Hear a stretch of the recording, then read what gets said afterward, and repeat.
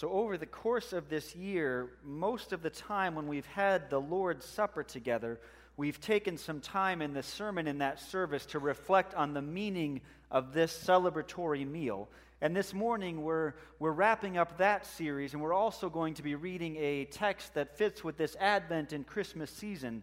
So today we're going to be in some different ways focusing on the glorious and gracious presence of the Lord in our lives. And we're going to do that by reading from Luke chapter 2. We'll read Luke 2 from verse 8 to verse 20. Hear the word of the Lord.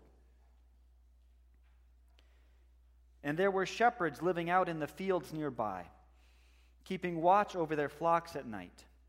An angel of the Lord appeared to them, and the glory of the Lord shone around them, and they were terrified.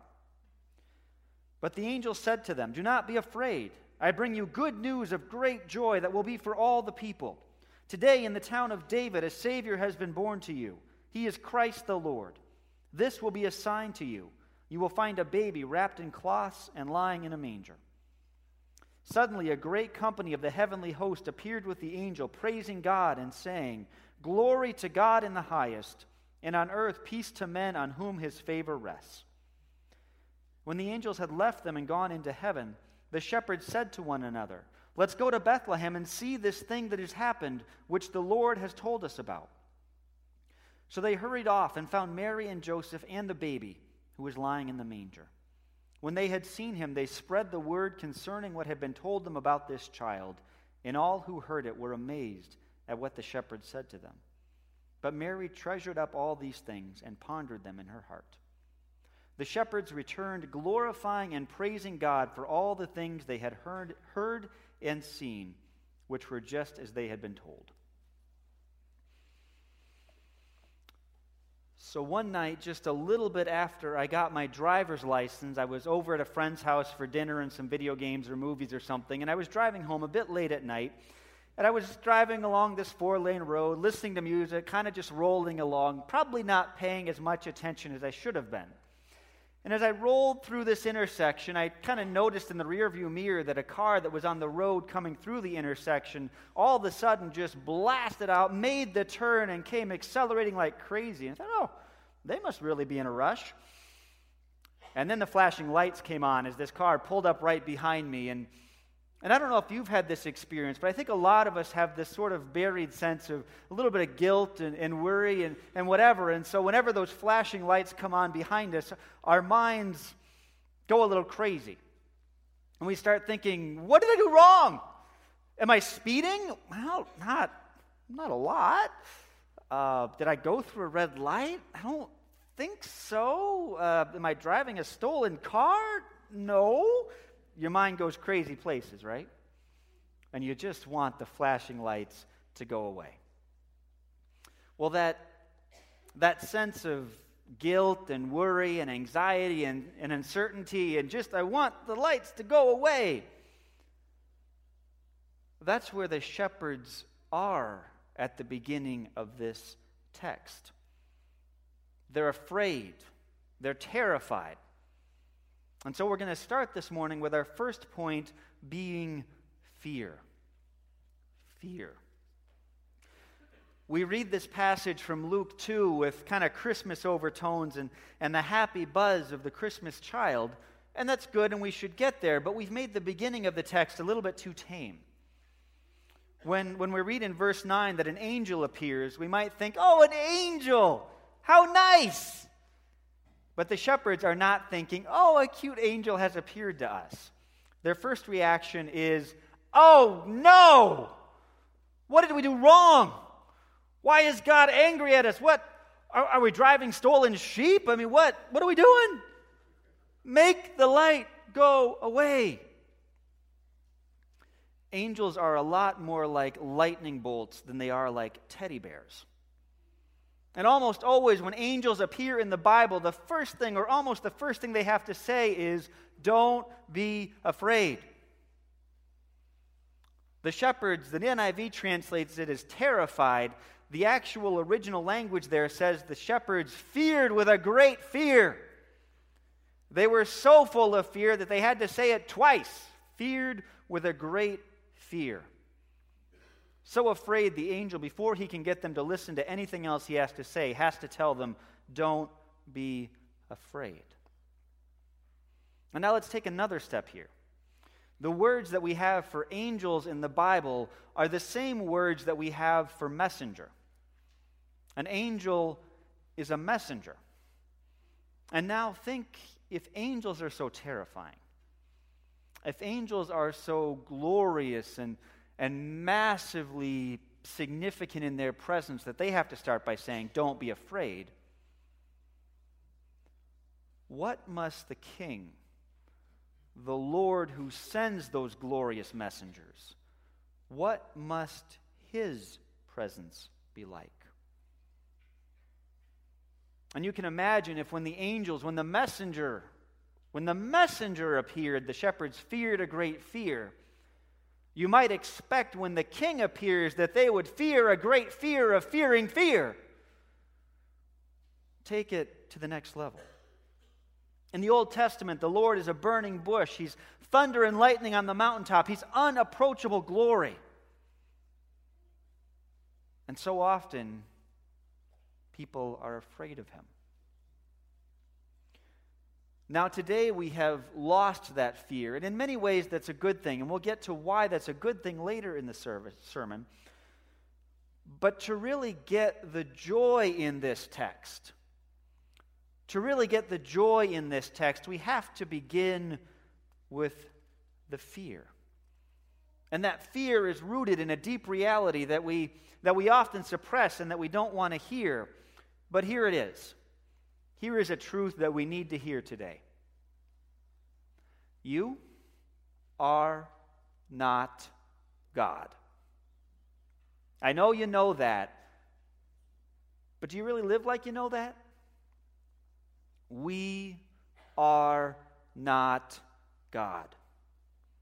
God is way more glorious and way more powerful, and he is so far out of our league that there is almost no comparison. But we would like to be God, wouldn't we? We would like to be in control of our destiny. We would like to fool ourselves into thinking that we've got all the levers and we can pull them, and we think the only way we can really be happy is if we're the ones who are in charge of our lives. And so often we run down that track of acting and thinking, even if we don't say it quite this way, of thinking that we're in charge, that nobody else has control of us, that we, in short, are God. But about 2 seconds in the presence of an angel, a messenger of God, let alone in God's own presence, well, that's enough to show us that we are really small. We are not God. And so we should fear, we should respect, we should look up to, we should acknowledge that the Lord is God. So the angel shows up and scares the shepherds silly. But the story doesn't stop there, right? It goes on. And then there's this proclamation of good news of great joy. And so we can move from fear to joy. And that's our second point for today. You may have seen a little kid, and everyone takes this differently, but you may have seen a little kid at a fireworks display, 4th of July or some other celebration. And they're so excited that the fireworks are going to start that they can hardly stand still, and they dance and they dance and they dance. Daddy, is it going to start yet? No, child, it's 5:30. It's not dark yet. And they keep on dancing, and they're so excited. But then when the fireworks come and there's actually all that light and all that noise, the kids are scared to death. And so they run off and they hide, but they're excited about the fireworks, so they come back and they watch, but they're scared, so they run off and they hide, and they go back and forth. And not always, but often kids in this situation end up on their parents' lap, and they kind of huddle up and cover their ears or cover their eyes, but then they peek, and they go away again. And they peek, and they go away again. And then finally, they end up sitting on their parents' lap watching the fireworks. And then finally, they are able to enjoy the light while also feeling safe. They're able to really rejoice in the occasion. Well, those angels appeared in a display greater than any fireworks, and the shepherds were afraid, but But then the angels go on and they announce good news that moves the shepherds from fear to joy. Now, many of us have heard this text so often that it's not news to us anymore. Yeah, shepherds, angels, manger, yada, yada, yada. But stop and think a minute about what the angels all could have said. Think of all the messages that our glorious and all-powerful God could have sent by his messengers. They could have showed up and said, "Get with it, you sinners." They could have showed up and said, "God's judgment is coming. Get ready." They could have showed up and said, "We're wiping out the planet tonight." God made us. God rules over the universe. He would be perfectly within his rights to have these angels bring any message he wanted them to. But instead of bringing a message of terror and judgment, the angels announce good news. They announce good news of joy for all people. The Savior, the Messiah, the Lord, he's been born. And go and see this sign, a baby lying in a manger, as a sign that the Lord has come to you. And then the angels declare, "Glory to God, and on earth peace." And the shepherds consult a little bit, and they go off to Bethlehem, and after having seen the glory of God's messengers in the sky, and just a little bit of a glimpse of how great he is, they go and they see the Lord again. And they see him in the sign of the Christ child, of this baby laying in a place where animals get their food from. The shepherds hear, and they experience both the glory and the grace of God. The Lord has come, and you can find him in a manger. The glorious Lord of the universe has come down to be with you in the most humble of circumstances. The Lord who you must fear because of his greatness, you can go and rejoice in because of his grace. The king came not as a presidential figure, but as a peasant. Jesus came not to demand what we owed him, but to give us the greatest of all gifts. The Lord is glorious beyond what we can imagine or stand. And he's also so gracious that he becomes one of us and lives and even dies and rises again for us. We serve a God who at one and the same time is so great that his presence always brings with it a certain sense of fear and inadequacy and smallness. But also a Lord who is so great and so humble that he was willing to lay that aside and to become humble like us. We are not God. We are not God. And our lives would be a whole lot better if we could really get that through our heads and into our hearts. But the good news is that God has come to us. The Lord who holds the universe in his hands also holds us in his hands as our loving Father. And that brings us to joy, and that brings us to our third and last point for today, that we should praise the Lord. The mood of this passage, it begins with fear. And to really come to appreciate the Lord, we need to begin with understanding how great and mighty and awe-inspiring he is. But then the passage moves on to joy, and it ends in praise. The shepherds hear the good news of the angels, and they go out to see the promised sign, and they see the baby Jesus, and then they go out and they spread the word. Look at the sign from the Lord that we have seen. And everybody who they tell this to is amazed. And Mary treasures up all these things, and she ponders them in her heart. She reflects on them. She probes and prays over what all this could mean. How might God be working here and now? What glorious things these are. This text is all about the great and glorious Lord graciously coming to us. The great and glorious Lord graciously coming to us. And he does that always through Jesus, always through the Holy Spirit, but he comes to each of us in a particular way. He comes to each of us in a way that we need, in a way that fits us best. The Lord always comes to his people with his grace. You know, when I got pulled over that night long ago, I was kind of freaking out, and I had, license, registration, everything ready to go. And the police officer walked up and just said, "Hey, did you know your taillights are out? Just wanted to let you know. Make sure you're safe. Have a good night." Wow, okay. Not worth the panic. The Lord's coming can fill us with fear, but in Christ he comes to us with gentleness and humility. And the Lord meets you today where you need to be. And maybe where you need to be is to hear that the Lord is powerful and mighty and he's in charge and you are not, so you need to change your life. Maybe you need to hear today that you need to get on a different path. Maybe the message you need to hear today is to really dig deep and make those changes that you know you've been needing to make for a long time. Maybe that's the message you need to hear. But maybe today where the Lord is meeting you and what you need to hear is just that the Lord really, he's got this. The Lord is great, the Lord is powerful, the Lord is real. And maybe you need to just sit back today and rejoice in seeing the glory and the power and the greatness of our God.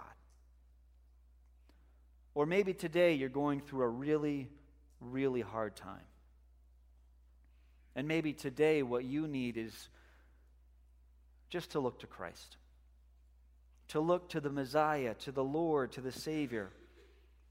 To remember how humbly he came to this earth and to remember that he lived a life of suffering and that he died and walked through hellish torment for you. And because Christ did that for you, the sign of the Christ child is a sign that Christ will go with you even through the worst you can imagine. The Lord meets each of us where we need to be met. And we don't always hear the good news as good news right off, but it is always good news that the Lord has come. And we are always invited to go deeper into God's grace. And the Lord meets each of us individually, but he also meets us as a gathered community. This morning we hear the good news together. This morning in the Lord's Supper, we will together, not as a random collection of individuals, but as the Christian community, as the body of Christ, we will together experience the presence of the Lord in this supper. In this supper, we are drawn into God's glorious and great and sometimes overwhelming presence. And in this supper, through bread and wine, through things that honestly got bought in a grocery store that didn't descend from heaven on a cloud. Through just these things, God will give us a sign and a seal of his grace to all of his people. So as we celebrate the Lord's Supper this morning, see Jesus. See our great God come down to live with us, to serve us, to save us. In this supper, we see our glorious and gracious Lord. Now, each of you best knows the message that you need to hear, the particular message that you might need to hear from the Lord this morning. But whatever those details are, hear this. Jesus, the Christ, the Messiah, the Lord, our Savior, has come to you. Glory to God in the highest heaven, and on earth peace to all on whom his favor rests. Let's pray.